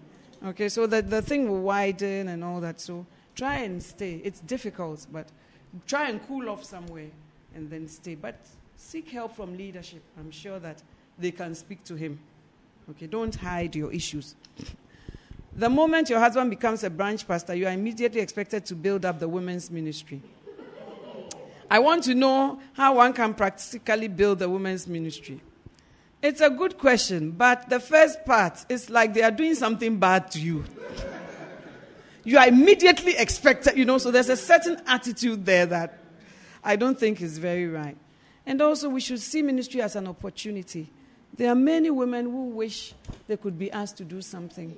So many. Maybe you don't meet so many different types of people from different ministries. Some of them, they are not allowed to even say "is" in the church. And when I say, you would think it's something far, but they are not allowed to do anything. And I mean anything. So if you're a branch pastor's wife, and you are told as you are going, start women's ministry, it is a sign of trust. It is a sign that we believe in you, and we believe that something good can come out of you. So rather, you should say, who am I that I should be asked to do this? But that, immediately, women's ministry. It's a place to start, and you start just by gathering people, sharing God's word, sharing what God has done in your life, sharing. Sometimes you even choose a book of the Bible. We are going to have a Bible study on books of the Bible. We are going to do Esther. You yourself, your life will be blessed. You will be forced to study the Bible because probably you never do. Do you see? So, Esther chapter 1. You go chapter 1 to 10. So, Sister Doris, in Esther chapter 1, Vashti was called. Do you think she should have gone? Given that her husband was drunk, do you think that she should still have obeyed? What do you think? Then you bring a verse to buttress. You have started your women's ministry. And ministry is such that as you just give, people respond to it. You don't even have to do anything. People are just drawn by the anointing and the grace. And then the women's ministry will build up from there. Do you understand? Women's ministry is not about, let's meet to know how to bake cakes, how to wear our makeup. I don't believe in that. And I think that many times we skip. The world is teaching us enough of that. FC is having a clinic. The Alouette is having this. Allure is having this. So go to those places. But a lot of women need ministry according to Titus 2. To love their husbands, to love their children, to be sober, to be discreet, to be teachers of good things. They need somebody to teach them. And it doesn't take a pastor to. They say the older women should teach the younger women. So it's a privilege. As for me, I don't know why God will even use clay like us. Because when you are using something, you should choose diamond or gold. Not clay. So rather see it as a privilege. That's I'm going as a branch. The whole branch, they say, me, I should start a women's ministry. Hey! Who am I that my Lord should come to me? And then also other people have done it. So go to them. Other branches are ahead of you. Go to them and say, how do you go about it? How do you start? And also prayerful. Be prayerful. Anything you start, except the Lord build a house. The labor in vain that build it. So you don't just start with your strength. Let's have Bible study. Let's do this. You birth it. You birth it spiritually. So start to pray about it. In all your ways, acknowledge Him. He will direct. He will direct. He will show you what to do. Amen. And then also listen to other messages. Listen to other people. Listen to people who have walked that walk. Go to the internet, whatever. You'll find varied ideas. But do what is spiritual. And I believe that you will be blessed. Don't be overwhelmed. Just your one talent. That's what I was saying, that you are doing general subjects. You don't know what your specialty is. So if you have been asked, start a women's ministry, start it. And you will be surprised what the Lord will do. Amen. The last one. What do you do when you try to relate to others and organize your women, but tend not to cooperate or accept some suggestions you made? That's one. What do you do when your husband always pushes you away when you try doing something in the ministry? When you try to relate to others and organize your women, but they tend not to cooperate or accept some suggestions you made. I think that when you become a hands-on person, and politicians will say grassroots, you work with the people from the grassroots. As I was saying, at a point, they will listen to you. You will give ideas, they will listen to you. And not everybody will cooperate. That's what that is. Ask pastors whether everybody comes to every program they organize. Or everybody does what they say. That's how ministry is. You can't have everybody. doing everything. But I always say that God will give you some Ruths and some Naomis and some Oppers. Ruth will go with you all the way. Oprah will say bye-bye to you in the middle and still love you. Don't quarrel with Oprah. Don't use all your energies on Oprah. I knew that was what is in your heart. When I said that go away, you see that Ruth is still coming, but you, you're going. No, God is helping you to know who your pillars are. So use the Ruths to build what God has called you to. He will always give you a few who will cooperate. They are enough. The few you have is enough. It's just the blessing of God you need. As you start with the few, don't quarrel with the other few you think are being some way. They will come along with time. Okay, some people have said, women's ministry is not my thing. Women's ministry is the word. What is it? It's the word of God. So when people have said that, it's not their thing, whatever, I just continue with what I'm doing. Then, with time, when they have issues, they say, Mommy, hey, my husband, this I said. Have you listened to your love life? No. Have you listened to Key of Acceptance? No, please. Where can I get the messages? The people who said it's not their thing. But they can always come back to me because I don't create a barrier and say that. Some of them, I see them and I see, oh, your medicine is in this message, but you haven't come to me to help you. So it's not because I want to feel anything, whatever, but God gives only to those who thirst.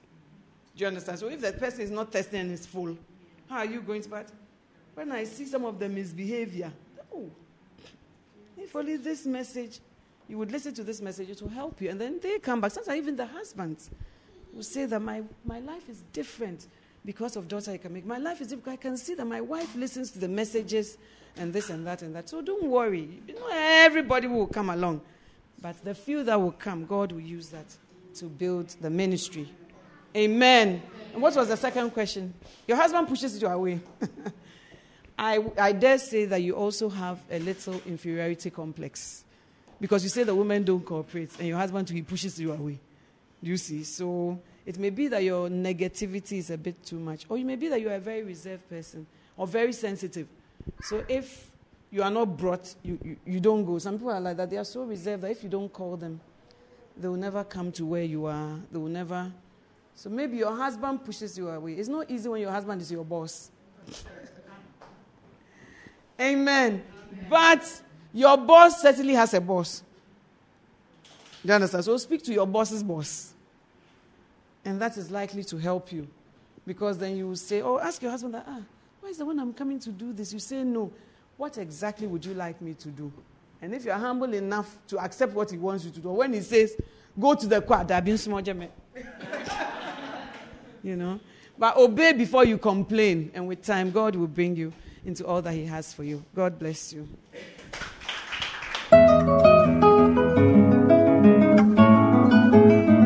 It was great having you today. To find out more about the resources available by Adelaide Heward Mills, please visit the Vision Bookshop at the Kodesh, North Kaneshie, or meet her on Facebook at Reverend Mrs. Adelaide Heward Mills. For prayer and counseling, please call 0243 187 900. You can also drop us an email at honeyonmylips@gmail.com. We would love to hear from you. Until next time, God richly bless you.